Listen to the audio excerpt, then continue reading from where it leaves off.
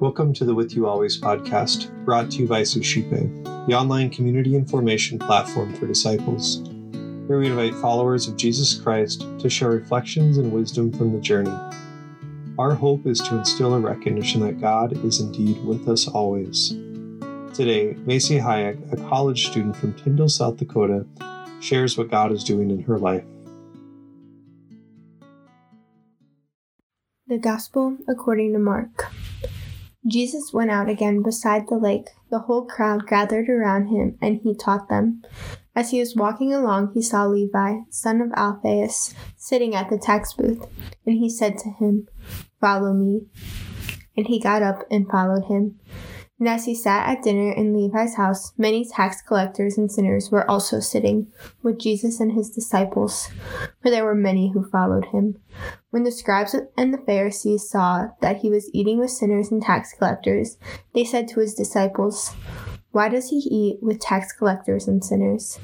When Jesus heard this, he said to them, "Those who are well have no need of a physician, but those who are sick. I have come to call not the righteous, but sinners." This gospel passage is not only about Jesus calling Levi to be his disciple, but Jesus calling us to be his disciples. We are extended that same invitation of those two words, Jesus saying, "Follow me." He invites us to journey with him in hopes of joining him at a heavenly feast. And in this passage, he's also having dinner with Levi and tax collectors and disciples and Pharisees and scribes. And I think it's really interesting, this question that is posed of why does he eat with tax collectors and sinners? The interesting thing to me is that it was said by the Pharisees and scribes. But I think this is a question that we also sometimes ask, but maybe in a different way. I see the Pharisees and scribes asking this about Jesus in a more judgmental way. But sometimes I think I ask this, but not in a way of judgment towards Jesus, but in a way of gratitude. Because I am that tax collector and sinner. I am the one in need of saving. And from this, we get a reminder from Jesus himself of the good news that he has come to call not the righteous, but sinners. And not only has he come to save us and to provide salvation to us, he doesn't just stop there, but he invites us into the mission of the church, the mission of sharing this good news, that he, our Messiah, has come. He has come for the brokenhearted, for the suffering. He has come to sit with us in our pain, to provide hope that someday this pain will end. And that this news needs to be shared because we are reminded in Hebrews that no creature is hidden from God. And ultimately, we all face the same end, that there will come a day when we stand face to face and are judged with our sin before us. And we pray and we hope that we have had this transformation, that we have lived a life where God can say, "Well done, good and faithful servant." But I don't think, can fulfill that if we let our spiritual life end at just the call of being a disciple. We have to also accept the call and go on mission. And I think this "follow me" that Jesus says turns into a "share me." These two very short phrases can help guide us. Follow me and share me. We are walking and we don't know where Jesus is calling us. He says, "Follow me."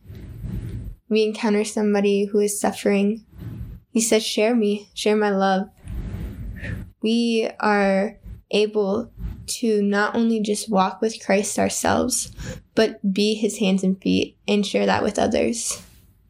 Sometimes that might not even be in some grand gesture or spectacular way in God moment, but can come in just the way we live, because whether we realize it or not, when we are a follower of Christ, there's something different about us. We live differently. We can inspire somebody to want what we have, which is ultimately Christ. reflecting on this way of living the true Christian life, I was reminded of a story from one of my biblical tradition classes that's a requirement at the school I go to. And it's a story about an atheist being asked that if a Christian telling them about God bugs them. And the atheist's reply was no, because if somebody truly believes the story of salvation, that there was a Christ who died and came and saved, and the only way to be saved was to believe in him, and they don't share that with somebody, what kind of Christian does that make them? And so we're left with the same question. How am I living?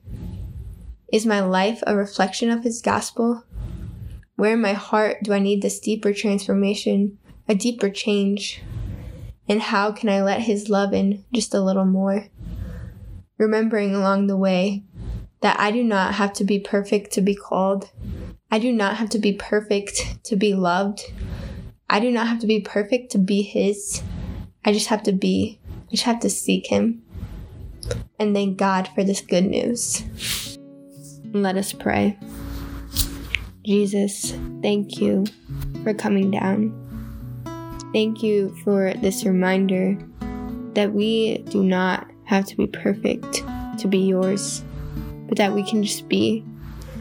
Please let this gospel, let the good news of your coming transform our hearts again, convict us again, and help us to share this news by the way we live our lives.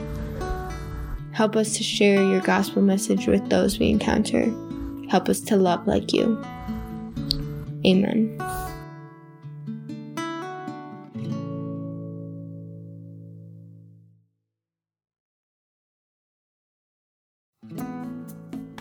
Hi everyone, my name is Eric Gallagher, the founder of Suscipe, the online community and formation platform for disciples.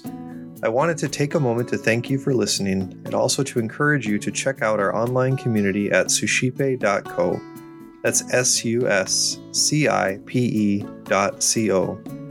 At suscipe.co, we're constantly offering free book studies, self-guided mini retreats, opportunities for family fun, prayer, and more. If you're interested in engaging with a community of individuals who are desiring to grow deeper in their spiritual lives, check out suscipe.co and get involved today.